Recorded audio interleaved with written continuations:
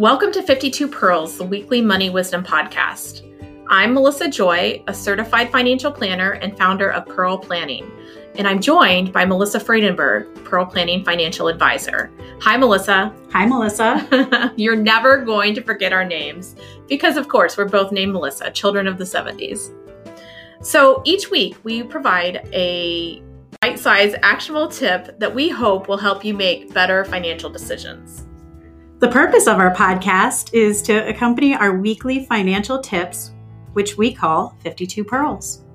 Thanks for joining us. We look forward to sharing along the way.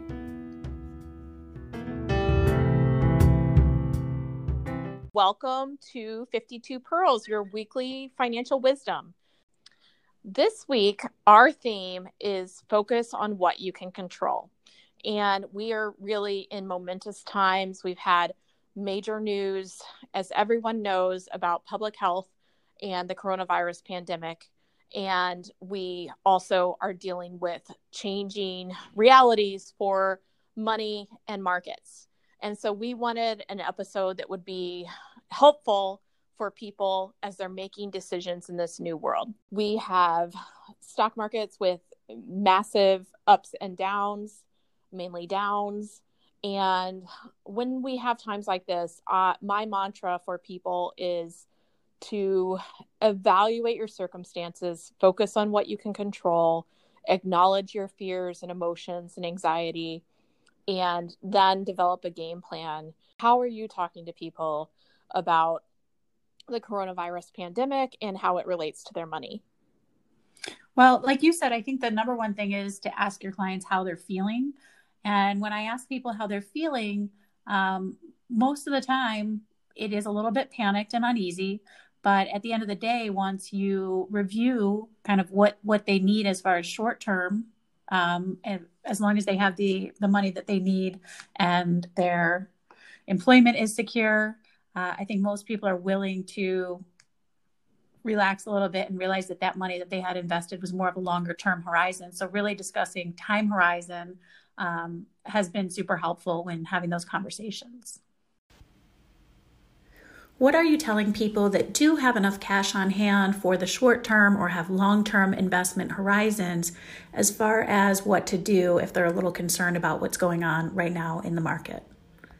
Over time, if you're younger and you kind of have that cash on hand, then what I'm talking to people about are what are some proactive actions we could take that I've learned from past market disruptions and times of uncertainty. So making contributions to your retirement account, keeping them up, not stopping, but actually considering, what if they were a little bit higher?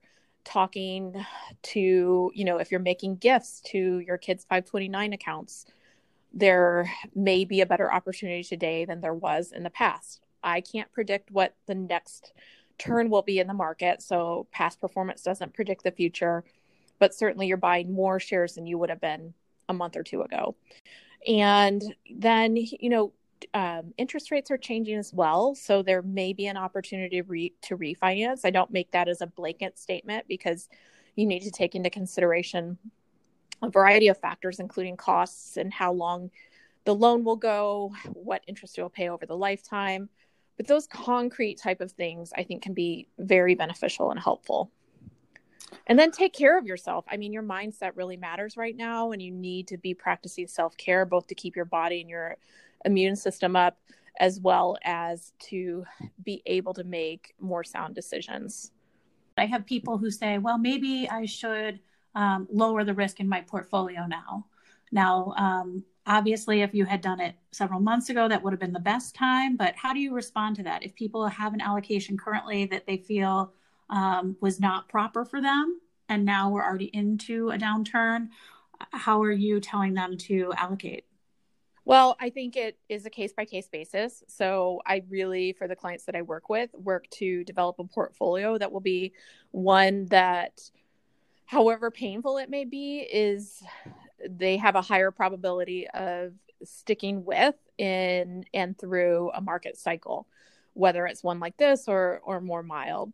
So that's the goal. So I don't always have the luxury of having helped to prepare the portfolio with clients. This is a time period where a lot of people realize that they may need to work with a financial planner. So I expect I'll be working with, new relationships over time, but I always want to look in context of their personal circumstances. You also have to take into account, taxes that may be owed and things like that. If it were investments that were in brokerage accounts, not retirement accounts. So it just depends, but I try to coach people that, deciding on Tuesday that you want to be all cash and that everything's clear on Monday, it's like a dog chasing its tail. It's a fool's errand.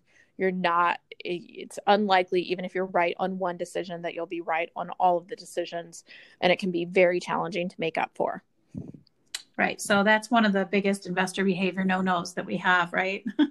Definitely. And it's tempting both as an advisor or an individual investor to try to outsmart the market, but we really preach process as a way to manage tendencies like that.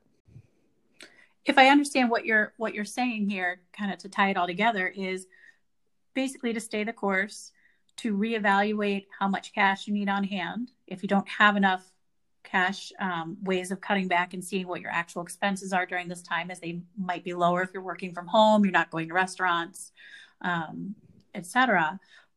Really just revisiting how much you need to get you through this time, and then kind of letting the other part of it that you can't control, which is how the market is, kind of play its course. That's right. And of course, everybody's circumstances are different. So I think the value of a conversation with a professional is at its most clear at a time like this. But that's, those are the bullet points that we're talking with clients about.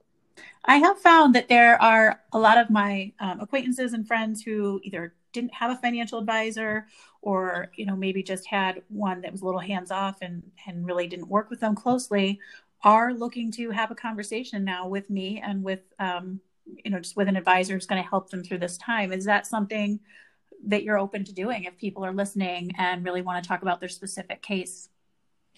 Absolutely. I think, for both of us, we are so passionate about helping people. And that's what, just like the doctors on the front lines, financial advice is a helping profession when done right. So if you have questions, reach out. We always want to help. I've been talking to people that I have not worked with before about their questions. Unfortunately, not everybody gets a call back from their advisor. So if you find yourself stuck or you haven't gotten professional advice before on your financial decisions, now may be the time. Great. Well, I look forward to more conversations and our future podcasts. Yes, we'll be continuing to talk, and there's so many, tips and tricks that you can do with your money. And for now, I just think, maintain process, keep your head above water, and work through these very extreme changes so that you can continue to make those sound money decisions over time.